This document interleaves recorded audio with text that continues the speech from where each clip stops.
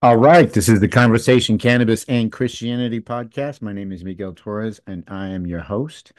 And the title of this episode is The Edge.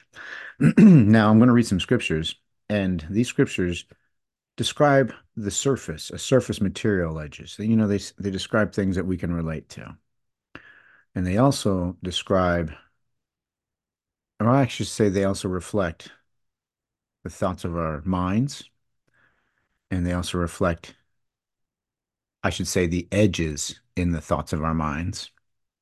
And they also reflect the edges in the beliefs of our hearts. And so the first two may not make sense when I first read them, but I'm going to go from one to the other, and then we'll go on to one that is pretty good. They're all really good, really. This is Exodus 28:26.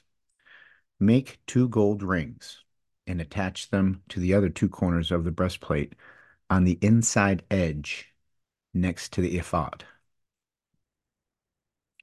And this is Jeremiah 21 through 30. I'm sorry, 29 through 30, part of 29. In those days, people will no longer say, the parents have eaten sour grapes and their children's teeth are set on edge. Instead, everyone will die for their own sin. Whoever eats sour grapes, their own teeth will be set on edge. That doesn't sound comfortable at all. That sounds horrible.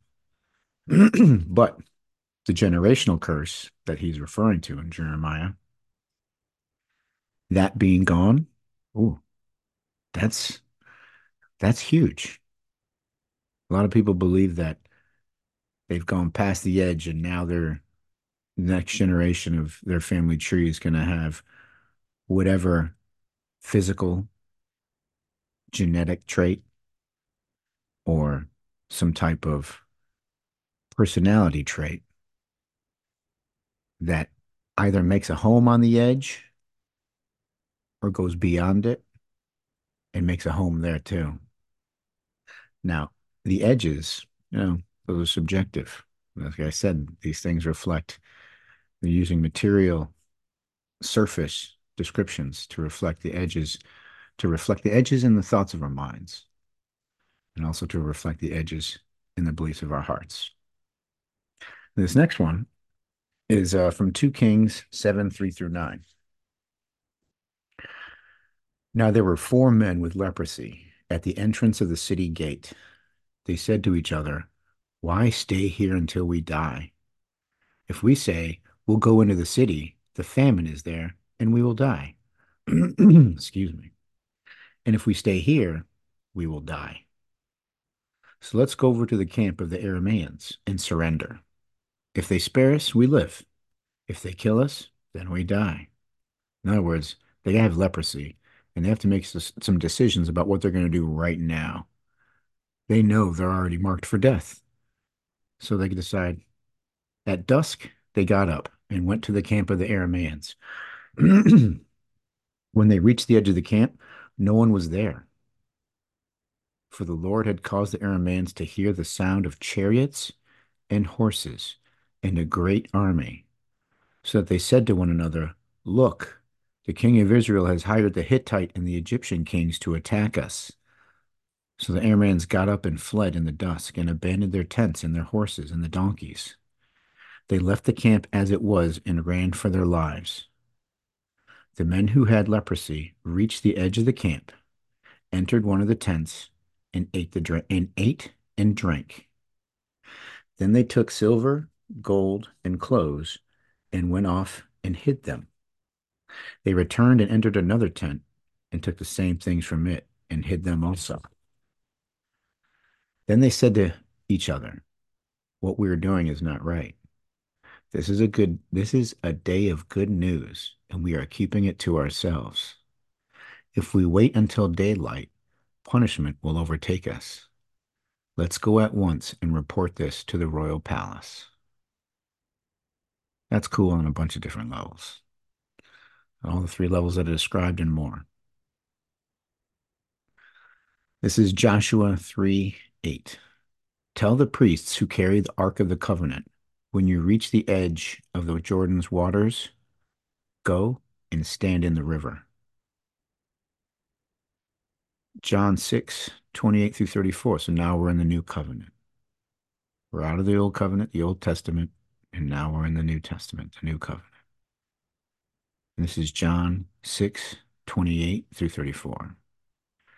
And the first person, when I say, then they asked him, it's Jesus, who there is him. Then they asked him, what must we do to do the work God requires? Jesus answered, the work of God is this, to believe in the one he has sent. So they asked him, what sign then will you give that we may see it and believe you? What will you do? Our ancestors ate the manna in the wilderness, as is written, he gave them bread from heaven to eat. Jesus said to them, very truly I tell you, it is not Moses who has given you the bread from heaven, but it is my Father who gives you the true bread from heaven. For the bread of God is the bread that comes down from heaven and gives life to the world. Sir, they said, always give us this bread. I got one more, and this is the last one. This is Mark 4:1. Again, Jesus began to teach by the lake.